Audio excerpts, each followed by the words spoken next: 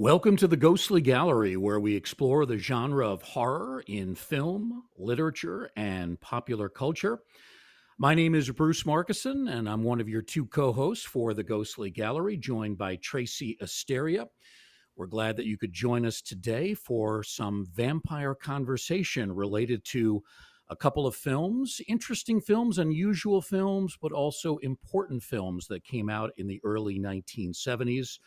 Our guest coming up, a gentleman named Brian Forrest. We'll tell you more about him in a moment. But first, let me welcome Tracy Asteria to the microphone. Tracy, how have you been? I've been doing great. How are you, Bruce? It's been a hot summer, but we have an air conditioner now installed in our house, which helps greatly. Much appreciative for that. Oh my goodness, I know the humidity factor here in Nova Scotia has been overwhelming this week. And I'm in Cooperstown, New York, so I'm in the Northeast, and it's been pretty hot and humid here, although certainly not as bad as it has been out west.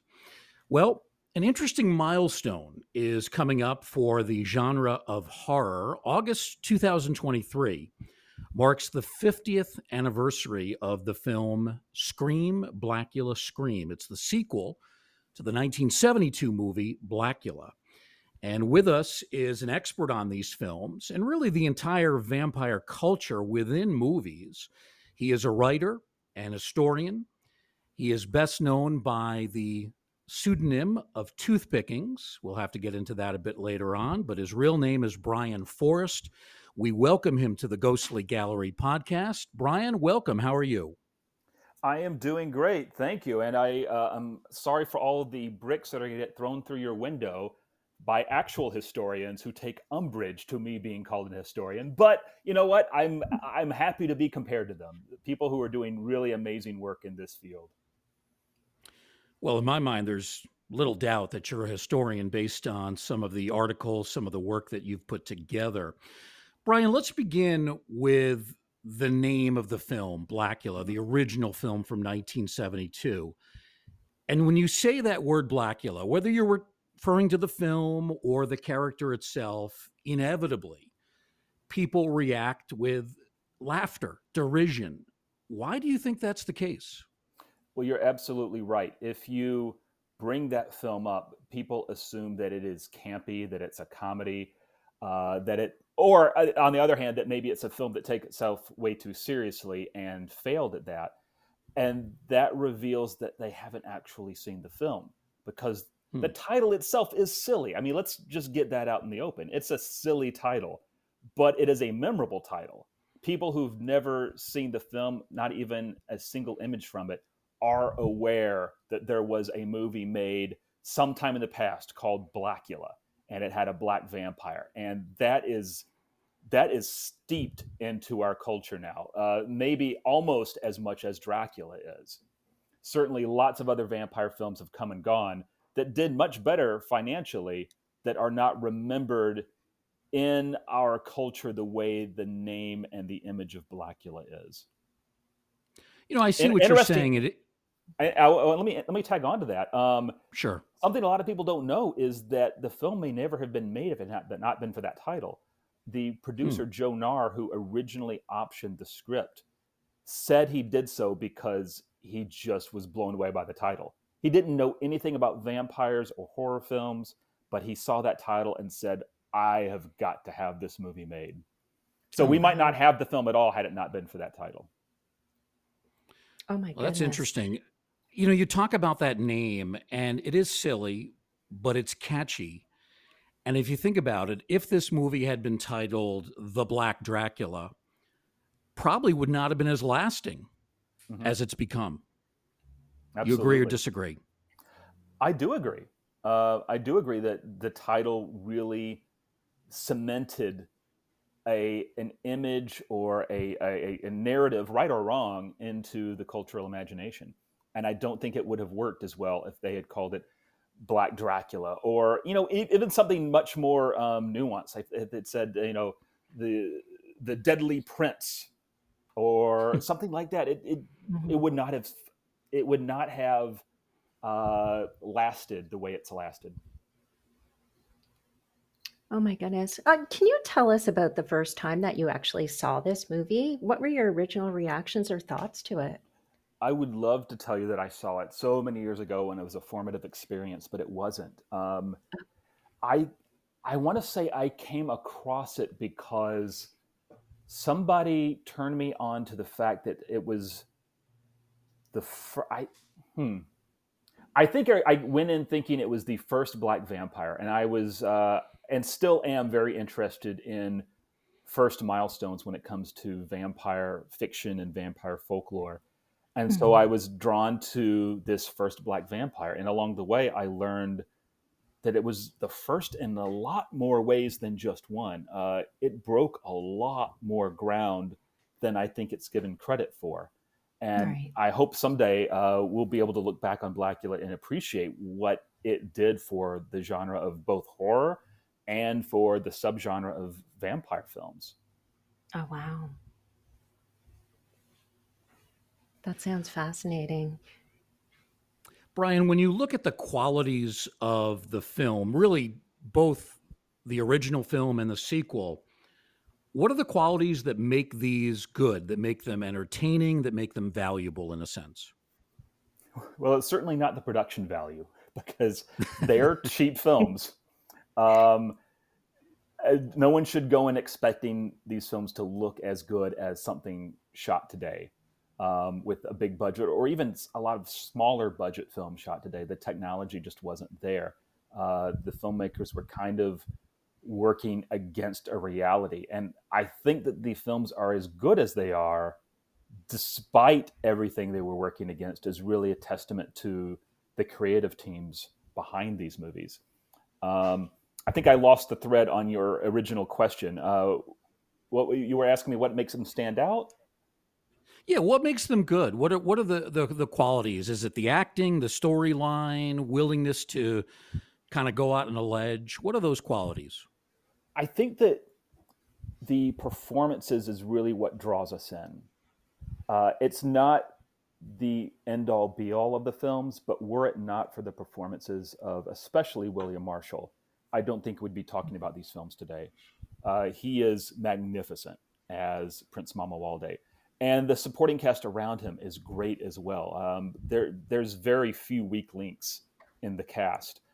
Once you start digging in past those original performances, then you can start to appreciate a lot more about what was being done with these movies and the both the mirror they were holding up to the time and the aspirations that they were after as they were trying to make them.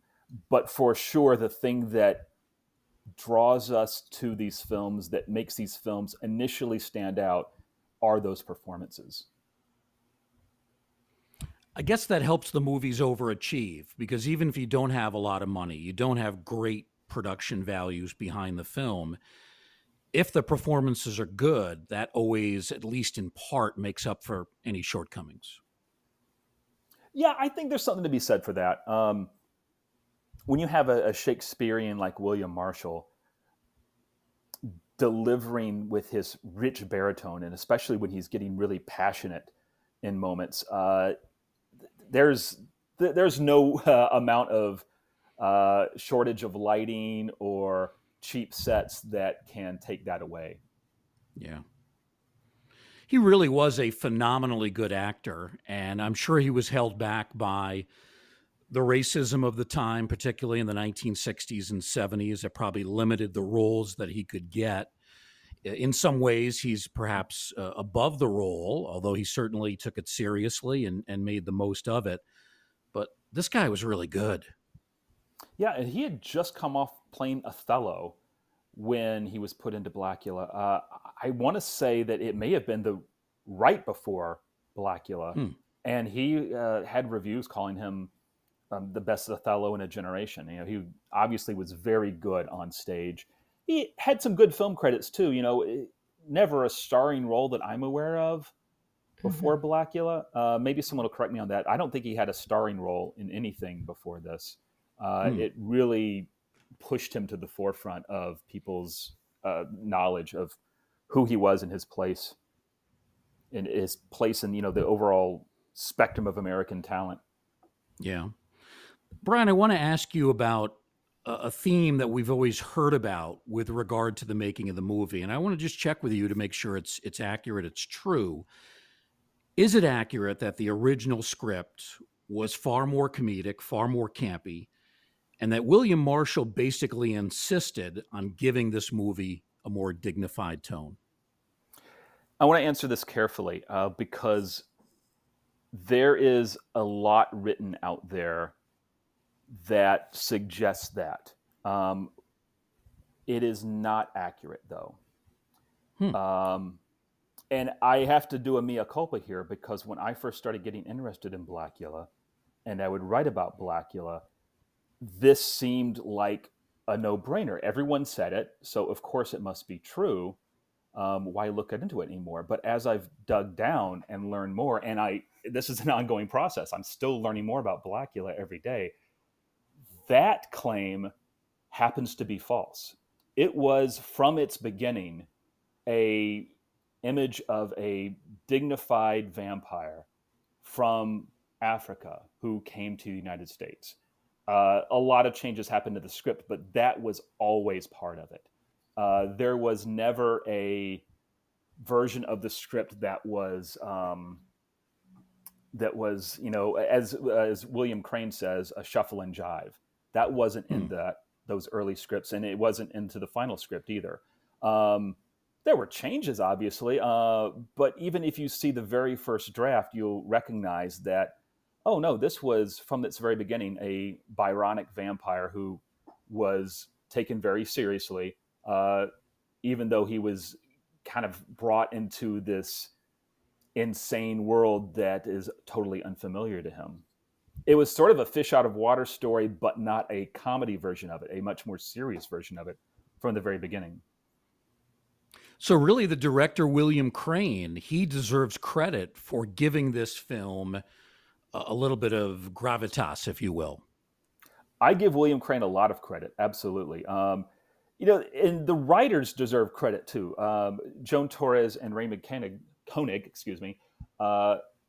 they brought this script on their own. This was not as I thought at one time when I first started getting interested, I assumed this was something the studio drove. But no, this was a spec script that they wrote, and they had a vision of a horror film that had the words they would use would be a positive portrayal of African Americans at the time. William Marshall brought his own gravitas in the performance, but William Crane had to be the one to kind of train the lens on it and know how to coax that performance. And they had a lot of discussions early on about how to do this, how big to go, how small to go. And if you've seen some of William Marshall's other performances, he's always going to have that rich baritone, but sometimes he plays it differently. He doesn't always play it. I know I keep coming back to the word Shakespearean, and that may or may not be the right descriptor for how he did Mama Walde, but he did bring that sort of heaviness to the role that he left out in some of his other roles, where he played it a little more casual, So yeah, I think the entire creative team deserves credit. The writers, the director, the performers. I'll even go one further. No one ever likes to give producers credit, but I think you got to give the producers and the producing team credit for trusting those instincts from their talent, and not coming back and crushing that and being like, no, we need a blaxploitation film, and you're trying to do something serious. And there was pressure. My understanding is that the studio did have notes like, we need to make this a little more street. We need to make this a little more black. And, with any project like that, you take some of the notes and you dismiss some of them and you see where you can find the compromise. But the team did resist going all the way to a full tilt to something that was we would associate with being sort of the more negative spectrum of blaxploitation cinema. Right. You referred to the studio. It's American International Pictures. They made some good movies. They made some films that really overachieved. They also made a lot of subpar stuff in the late 60s and early 70s. So I guess in some ways, this is probably one of their better efforts. I think so. Before Blackula, I think the film they were best remembered for would be one of the Beach Blanket Bingo films. So Oh, you can really see the range that they had. They had gotten into some horror, kind of some cheaper horror before this, and nothing I would call prestige horror, Yeah. but it was not unfamiliar territory to them. You mentioned the director, William Crane, who has somewhat been overshadowed in this story. And you've talked to him about the film. How does he view it? What does he think about it all these years later? Oh, I think he has nothing but pride in it. I think he's very proud of what they put together. I think he would like to have done some more horror films after this. He only had one other horror feature after Blackula, but I think he's very happy with what he was able to output during that time. What was the I other horror actually, film that he did? It was called Dr. Black and Mr. Hyde. Um, you can guess what that is uh, uh, I don't want to say parody. It's not a parody. It's an homage. You can guess what Yeah, classic tale that is an homage to. right. I haven't seen that one. I've read about it.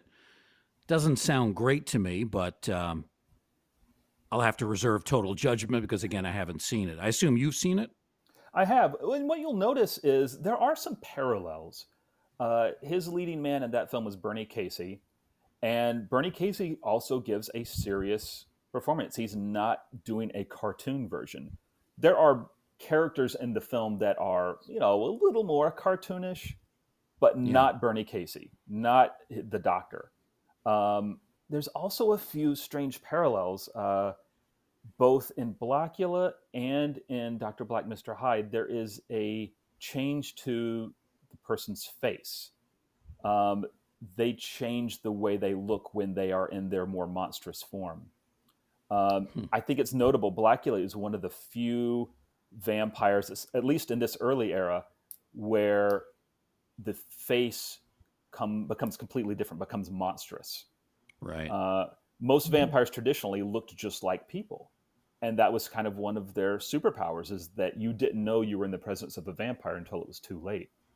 They went a different way with Blackula. They made him kind of go into this rage mode early on, and that's not something you see again really until the time when CGI becomes a little cheaper and you can kind of have vampires look demonic when they are going into their bloodlust phase, as we've seen more Yeah. recently. right. I have to talk about Bernie Casey for a moment because I thought he was a tremendous character actor. He's best remembered for playing UN Jefferson, comedic role in Revenge of the Nerds, and he's terrific in that. He was a former NFL player in the 1960s, made a really good transition to Hollywood, and assembled a terrific career. Died just a few years ago, but really a phenomenally good actor. So I'm glad you mentioned him. Tracy, I think I cut you off. I think you wanted to ask a question. I was just gonna mention too, I did notice about the transformation. I actually watched Blackula this morning for the very first time. And so when you were talking about like the visual change when he became into that mode where he was going into the monster mode, I did notice that. I just wanted to mention I was really impressed by the initial beginning of the film. I thought it was an excellent way for that movie to have started to kind of get a really good background on the story of Blackula. So I just wanted to mention that. It was interesting as a horror fan. It's a movie that I feel that every true horror fan should have in their collection to watch at least once. And today was my first time watching it. So I was really quite impressed by it. So thank you. Sure, I like that intro as well. It establishes that Dracula is a real character in this story, a minor character, Mhm. but still a very real character. They exist in the same universe. And it sets up the entire reason that Mama Walde becomes a vampire is because he was on this noble quest. And guess what happened? He got treated the same way as countless others got treated. He was, his freedom was taken away. He was put in a box, and then he was sent across the Atlantic like so many others. I was about to say before him, but at the same time as him. Mhm. No, exactly. He was trying to bring an end to the slave trade, right? So he, for whatever Yes. reason, approaches Dracula about doing this, but it doesn't go so well.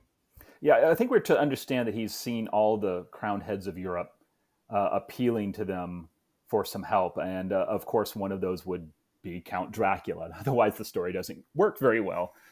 Uh, so we don't get to see any of those other appeals, but I think we can assume those happen. In fact, in an earlier version of the script, you get to see him uh, being given this task by his father, who would have been the king of whatever land they came from, and Hmm. it's very explicit that this is your mission. We have to end this thing that is destroying our land and our people. Unfortunately, that didn't make it into the film. Probably very reasonable budget concerns would not allow Hmm. for that. I don't. I I wish I could think, tell you where they shot that castle scene. It was somewhere in the Hollywood Hills. They found a house, and hmm. I wish I could figure out which it was. If anyone is listening to your podcast and can tell me that actual location, I would love to document that. Oh my goodness. It was a very beautiful atmosphere. I would love to know that as well, actually. I think, Brian, Tracy's question brings us into the issue of race, which does need to be discussed with this film. And it's something that you've written about and you feel is certainly an important issue as well. The film is set in Los Angeles in the early 1970s, but it's set in the Watts neighborhood, which had Mhm. had a number of race riots in the late 1960s. A relatively poor neighborhood, poor area of greater Los Angeles. When you talk about the issue of race with the presentation of this film, what specific issue do you think Crane is maybe trying to push across here? What statement is he trying to make?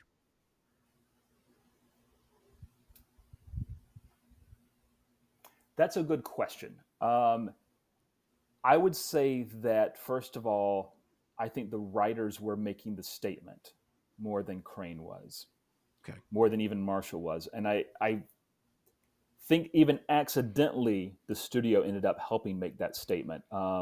Probably not intentionally. Let me see if I can give this the best summary I can. Uh, I believe the writers were very attuned to the difficulties of the civil rights era that were, if you mark the civil rights era as being 60s into the early 70s, then they were very much mixed up in that. They saw that there was wide distrust of white authority figures, and that there was at the same time a bit of suspicion about an Afrocentrism. There was sort of this push pull between African American centrism and Afrocentrism. And this isn't something that I was ever really aware of before encountering Blackula, because it had just not been my area of study. And it's a fascinating thing to learn that there was this sort of push pull between these two poles.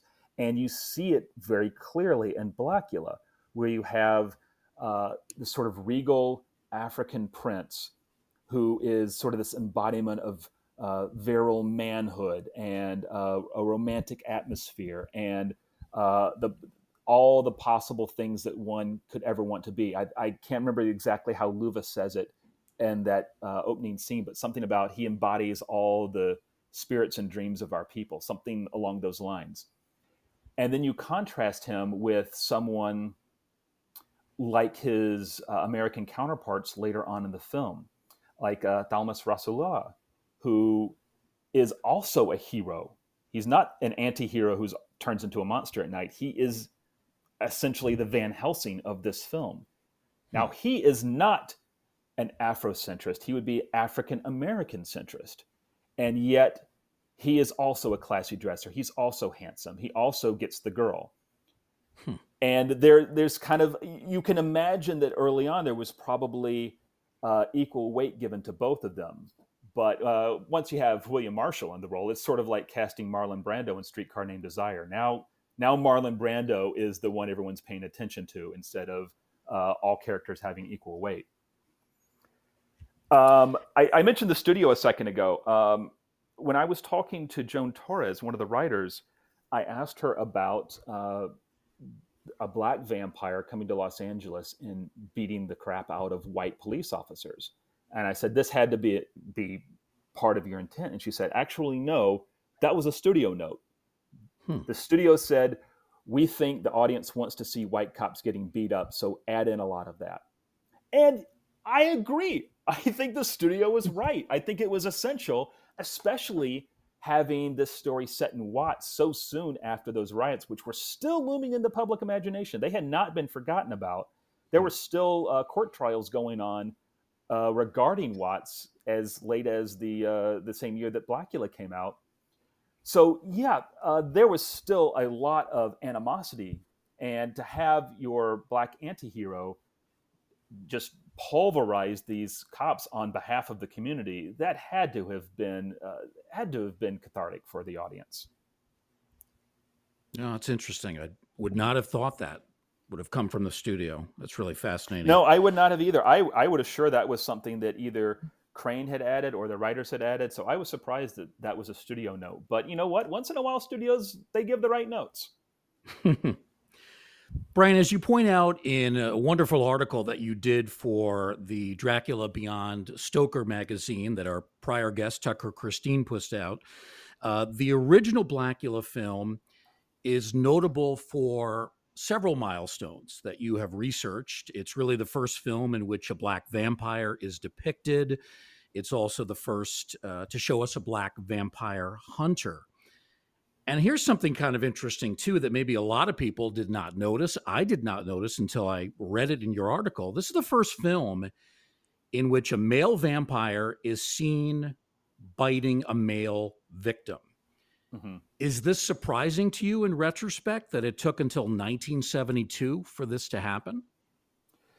We're so used to seeing it now, it probably is less striking unless you rewind and realize that prior vampires, prior Draculas, would only bite women on screen. I am understanding there were a couple times where a male vampire would bite a male off screen, but you wouldn't see it. In fact, John Edgar Browning says there is a studio note from Carl Laemmle Jr. where he says, Dracula bites women, not men.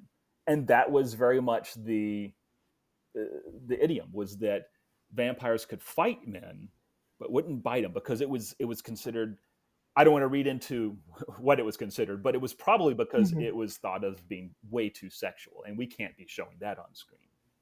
But clearly in Blackula, when a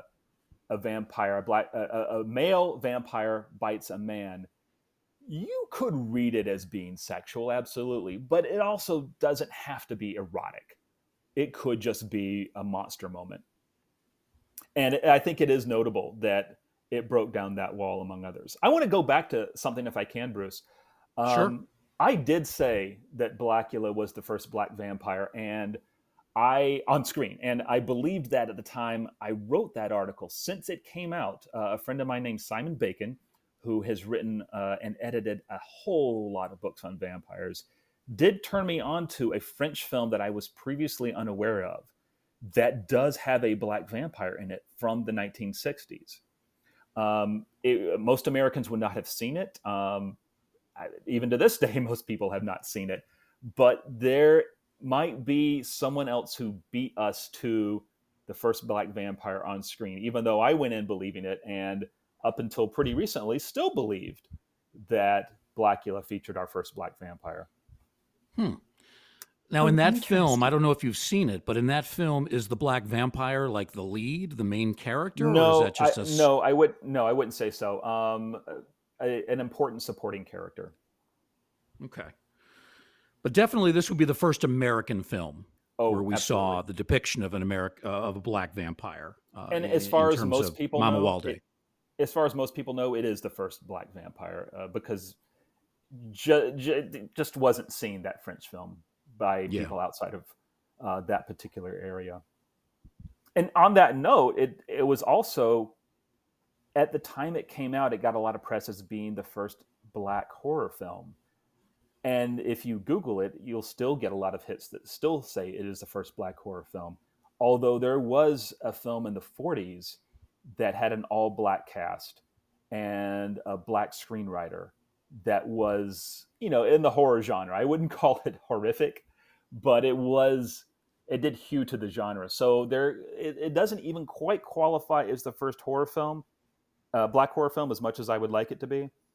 Um, but it is certainly the first one that most Americans are going to be aware of. And I think in good faith, a lot of people believed they were making the first black horror film at the time.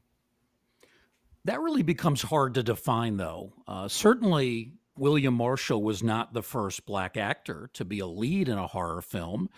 Night of the Living Dead, only 4 years earlier, we definitely saw the black protagonist played there, and played wonderfully by now deceased actor Dwayne Jones, highly underrated, had a good career, although he didn't make a lot of films, but really did a lot in teaching acting. He was a college professor, and I didn't know he's that. great in Night of the Living Dead. I don't know how you define, though, a black horror film is. Does that mean that the majority of the cast is black? That really becomes tricky, doesn't it? Yeah, I've wrestled with that as well. Like if Son of Ngagi has a white director, is it a black horror film? Yeah. That's a good question. What is the quantity? Do you have to have a certain percentage of people identifying as black in order for it to be a black horror film, or is it just enough to have a majority of the cast? I don't know. That's a question probably left to a smarter film scholar than me. This brings us into the issue of blaxploitation. There's been a debate, and it continues, about whether Blackula is part of this blaxploitation craze that occurred in the early 1970s. So, two-part question: how would you define blaxploitation? And then, given that, do you think Blackula fits into the category? Well, this is the moment that everybody's been waiting for. I know. Let's time for a white man to define blaxploitation. So let's go. Um, I think that I would define blaxploitation as 60 or 70 films that were made late 60s, early 70s, cheaply, with a predominantly black cast in order to draw in a black audience, and in so doing would have empowered black characters, not necessarily positive role models, though sometimes, but always empowered, always centered in the film, and usually surrounded by a mostly black supporting cast. To the second part of your question, that's how I regard blaxploitation, and I'm sure there's a more nuanced definition out there. The second part of your question, is Blackula a part of that?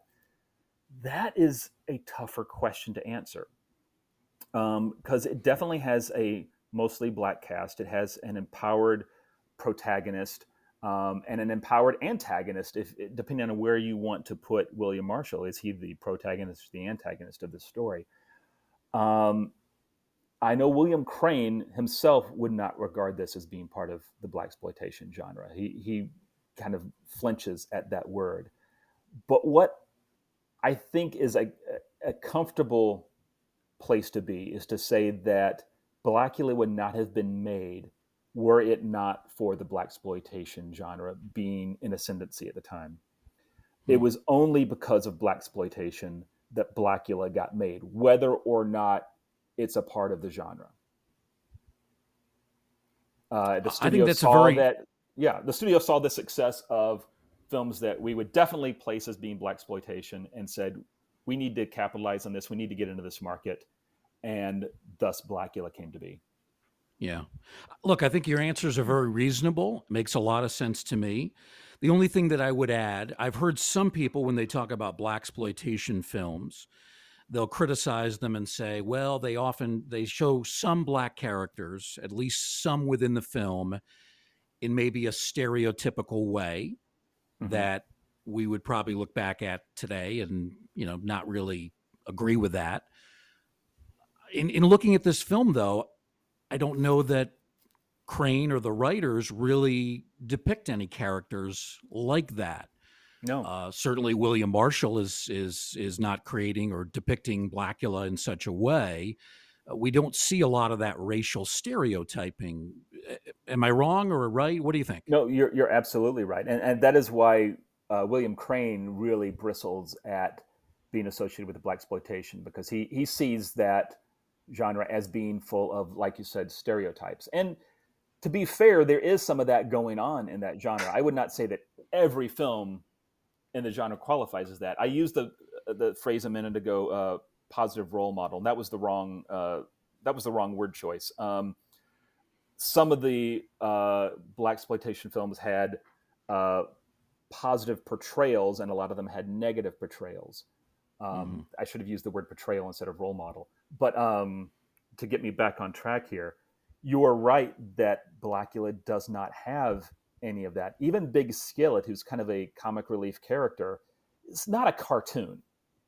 Mm-hmm. He's comical. He's a little silly, but he's not cartoonish. He's still a serious character that you could believe exists. And in that light, you have to ask, does Blackula qualify? Well, I think that what I said in a presentation last year was, if you like blaxploitation cinema and you like Blackula, then you will say Blackula is a blaxploitation film. If you hate blaxploitation cinema and you like Blackula, then no, Blackula is not a blaxploitation film. I think it really falls on how a viewer perceives the rest of that genre. Do they like it or do they not like it? Yeah. And that will inform where you think Blackula falls. I think you've actually summed that up really well. So thank you for that, Brian. I hope so. I agree. Yeah. I know that me being a white middle class guy probably is not the best person to define blaxploitation or where Blackula falls, but I can tell you what people close to that film have said, including William Crane, and he personally does not think it is. Some others who are close to it might have a different a different assertion of where the film falls. No, I think you're right on. I think William Crane is on as well. In my mind, the sequel, which came out 50 years ago, August of 1973, is actually an even better film. And I think you may not agree on this, and that's fine. We love to have disagreement. Blackula Scream has a different director, the late Bob Keljan. He's the guy who did the Count Yorga movies. It has better production values, more brand name actors. It has a slicker presentation. So, based on those qualities, I think it's a better movie than the original Blackula. I think you don't agree. Explain, if you would.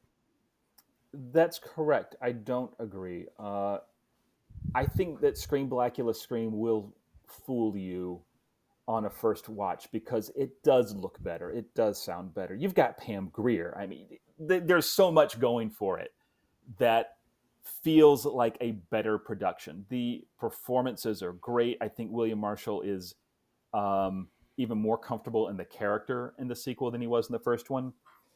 But something felt like it got lost in that second one, that I think it was so close, but still missed the mark. And chief among those is the fact that if we steep ourselves in the canon that the first film establishes, Mama Walde is going to try to end the slave trade.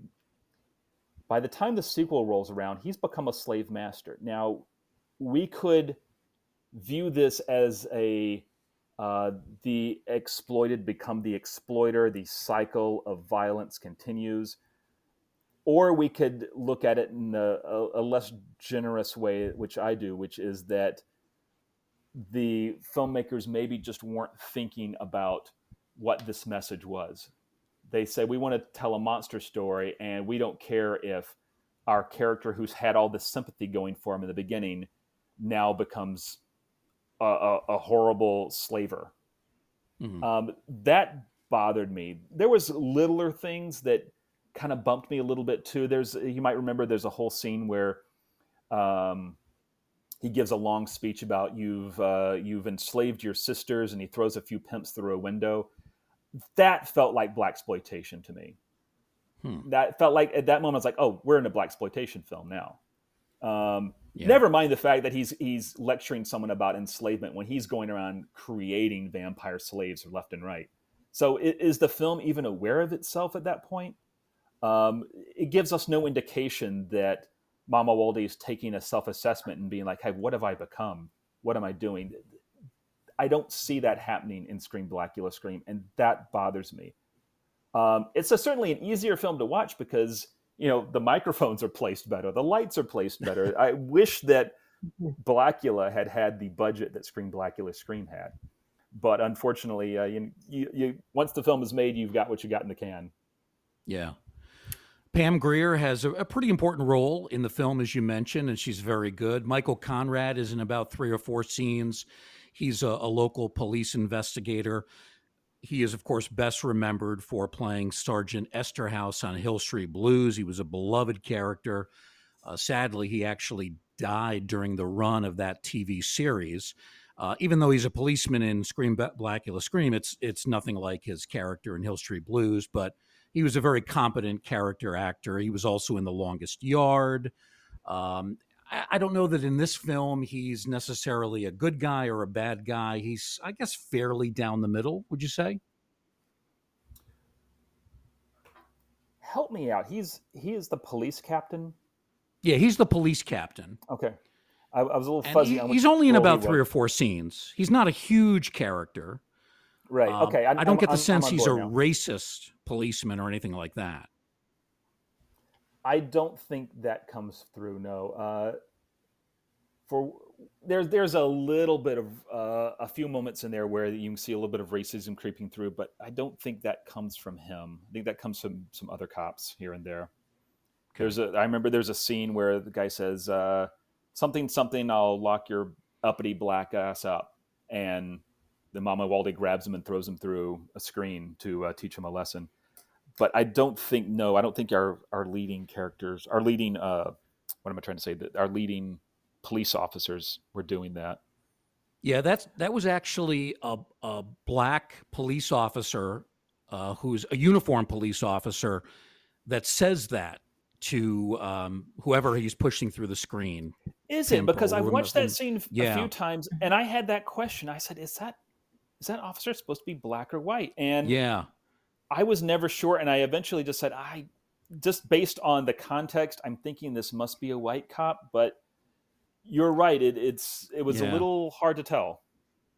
It's weird that they would have a black police officer say that. That didn't really ring true. So that's a criticism there. So if you're assessing the two films, no question in your mind, Blackula #1, Scream Blackula Scream #2, Correct. in terms of quality.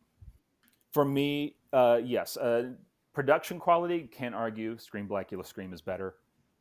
Just as a film, for me, Blackula is better. Brian, when we look at these two films in tandem, how important do you think they are in horror film history, especially in terms of maybe laying the groundwork for future horror films that have featured black actors and directors? I know in your article for Dracula Beyond Stoker, you made mention of Jordan Peele, current director who's made some great films. He's obviously an African American man.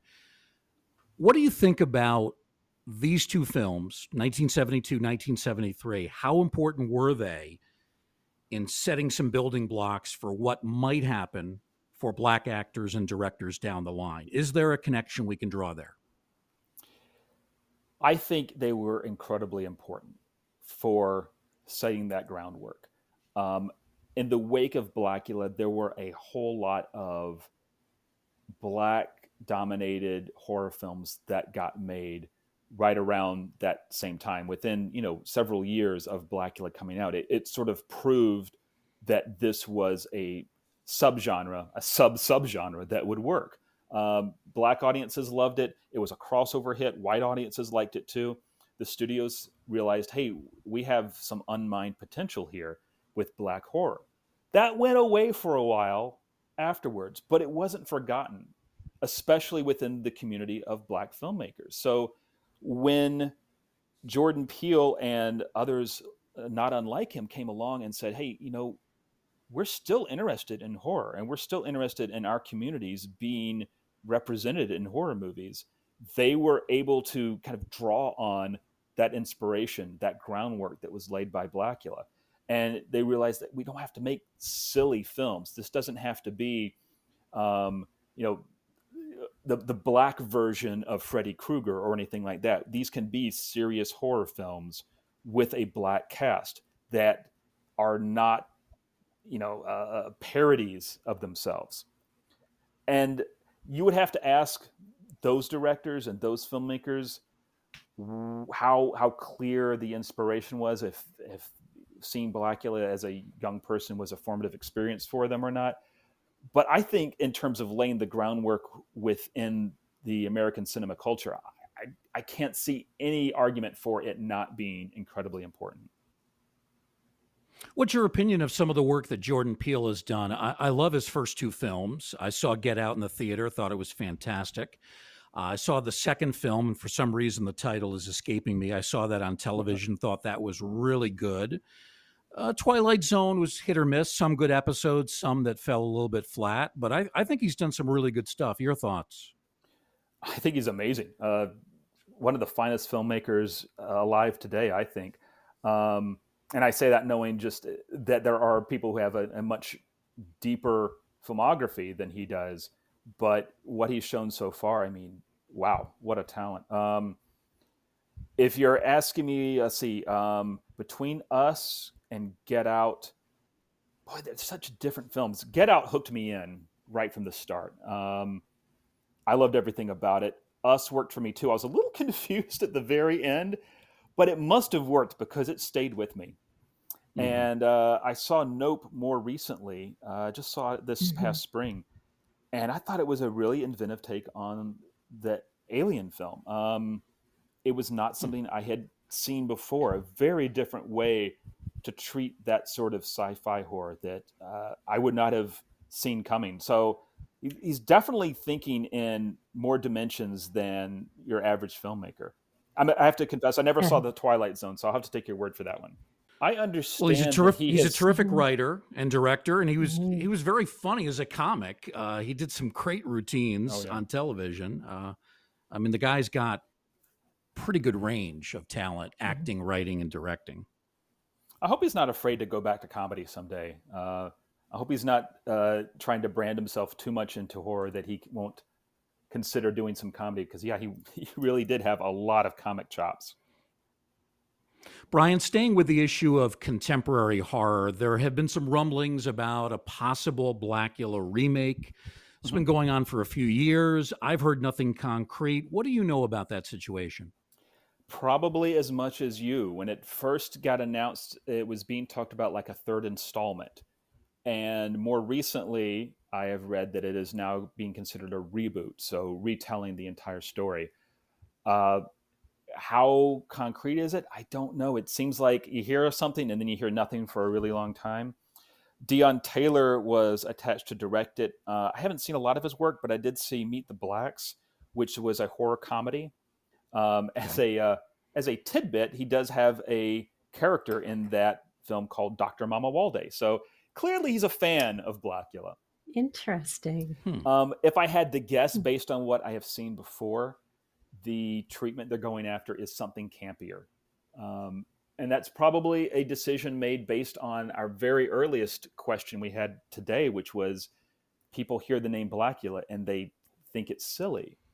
And I think maybe that's what they're capitalizing on. They're like, okay, everyone thinks it's silly, so if we're going to make Blackula, let's have it be silly, a la, nothing's coming to my mind right now, but I'm sure there's been some kind of reboots. How about the Dark Shadows movie? There you go. Very good. Exactly. Like the Dark Shadows movie. Which I hated, by the way. You're not alone. I love the original show, but the movie, no. Yeah, so just like in Dark Shadows, they took the property that was well known and made it a little silly, a little campy. I get the feeling that that's the direction they are going if they come through with it. I don't know that for sure. I don't have any insider knowledge, but The only insider knowledge I can tell you is that they have not consulted at all with the original writers or William Crane, the original director. They're totally in the dark on anything that's going Wow. on. Oh, wow. How can you do So that? if How can they not talk to him about this? I don't get that. That's a great question. You would think that at the very least, as a consultant, bring William Crane on, bring Joan Torres in. Joan Torres created the character. Why not ask for her input on whatever kind of script you're working on? I don't know. I don't know. I think it would be a no brainer, but I don't work in the industry, so I don't know. Mhm. So if they did happen to do a remake, whether it's a remake or a reboot, do you think they can basically pay proper respect or homage to the original, or do you think it they should not do that whatsoever? Like, I'm just curious what your thoughts would be on that, because there's always so much debate on whether, a classic movie or a classic TV series should be remade Hmm. or rebooted. It's all over the road, and I was just kind of curious what your thoughts would be on that. Well, it's sort of the curse of a remake, right? You're always going to make Yeah, somebody mad. I I would like right, more people to watch Blackula, and if a good campy version came out and that led more people to watch the original, I guess that's a net gain. Um, right. if it was me, and it is certainly not, but if it was up to me, I would make a more serious version. I would try to do something that sort of honored that original vision for Blackula, which was not a silly vampire, but a very serious vampire, a serious Byronic vampire who uh, started with a really noble vision of what he could accomplish in the world, and things did not go the way he had hoped, and he becomes a tragic figure, and that's what I would like to see Right. from Blackula. But uh, like I said, I'll take the comic version if it gets more people to follow that trail backwards to the original film. Right. Well, thank you. Brian, if there were a Blackula remake today, who among today's actors might be a good fit for that role? Oh, I was dreading this question. um, I think okay, so um, I think you could go two ways. This is assuming you were doing a serious version, a serious treatment of Blackula. Um, you could either try to do something in the vein of what William Marshall already had, which is going to be tough because it's trying to do Glengarry Glen Ross again on stage after you've seen Al Pacino uh, Mm. do and Jack Lemmon and everybody else do that role on film. That's a tough one to up the ante on. But perhaps someone like Regé-Jean Page, who is best known as the Prince in Bridgerton, or Terrence Howard, I thought would be really good at that sort of serious version of Mama Walde. Mm. But I also think it'd be really interesting and maybe a better choice instead of having a Shakespearean to have someone who is African or at least can be a convincing African play that role. After seeing Black Panther, what Chadwick Boseman did with that role, like, wow, this is regal, this is royal, this is how you do African royalty for an American audience. And it's so unfortunate that he's gone from this world now because an amazing Blackula Chadwick Boseman could have been. Who could do that Yeah. role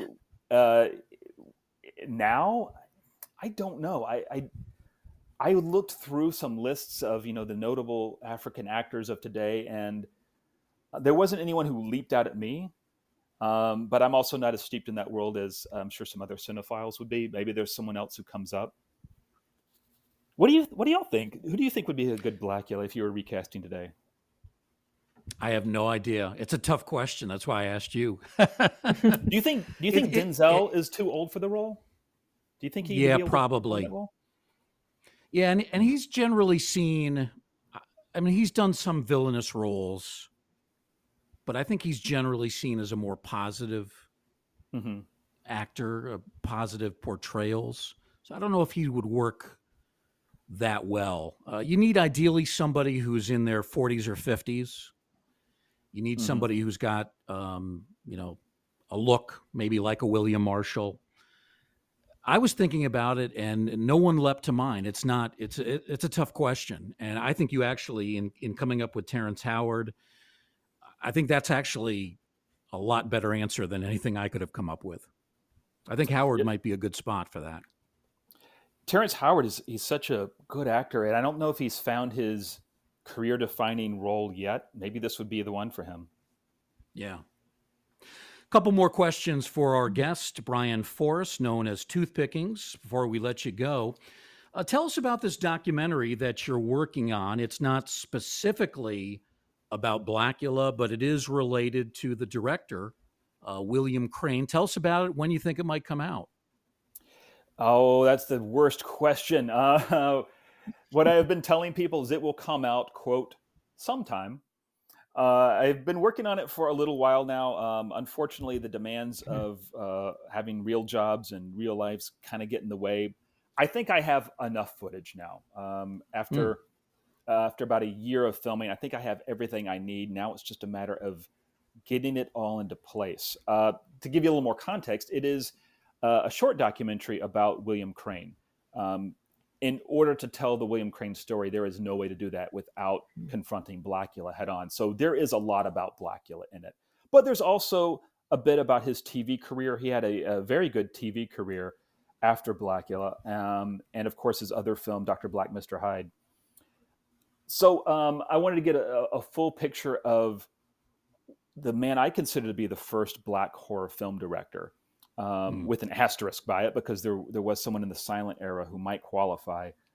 But William Crane is certainly the first person to direct a horror film who was himself African American, and we still have that film with us. We can still look at it and ask him about it and get his own take on what it meant to him and what his intent was for what it to mean to an audience.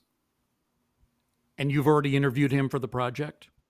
Yes, yeah, a few times actually. We Oh, still great. talk. We talk about once a week. Uh, Great Nice. guy. Getting up there in his years, but he's still sharp. He still has a lot to say, and Oh, I'm nice. hoping that he still has the ability to see one more film into this world, either as a Hmm. writer or as a director. He's got I some think great it's ideas. fascinating. If you talk to him long enough, you'll be like, yeah, man, this needs to be on film. This thing you're talking about right now, and hopefully something will be. No, it's great that you're documenting this while you have the opportunity to have those conversations and pull out those memories. That's an excellent thing that you're doing. Well, thank you very much. One of these days, I would like to publish a full book about Blackula instead of writing articles. That is a hard road to hoe. I've gotten pretty good at writing articles and essays.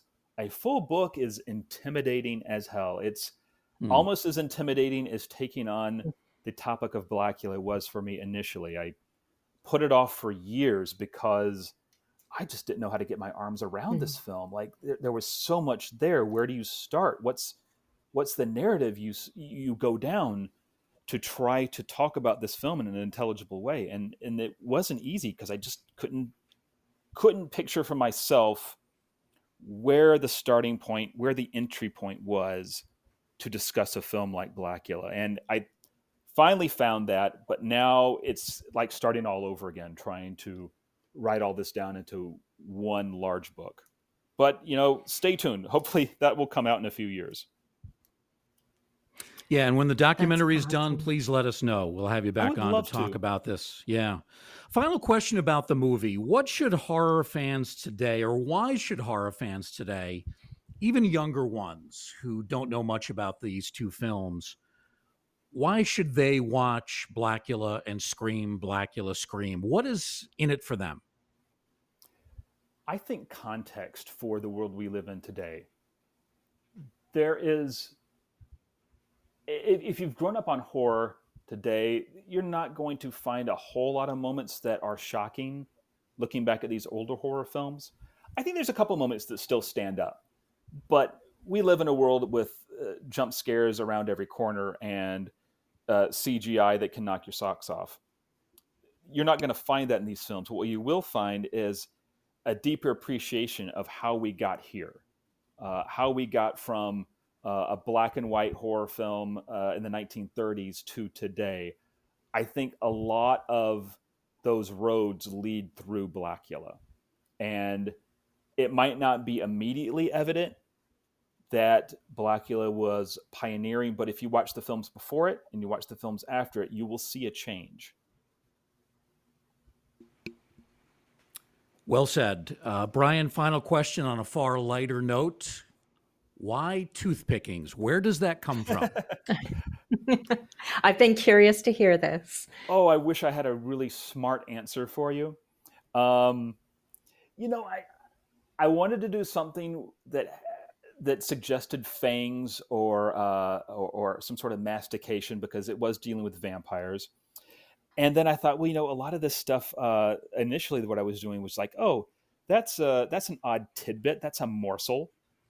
This is not an entire long digression, a long documentary, a long nonfiction book. It's just a little thing, a little nugget. And so toothpickings occurred to me as being something that, oh, just a little something for your fangs, a little something to sort of whet the appetite. A toothpicking as opposed to a full meal. Do you use a toothpick on a regular basis? Only when I get dried blood in my fangs. Yeah.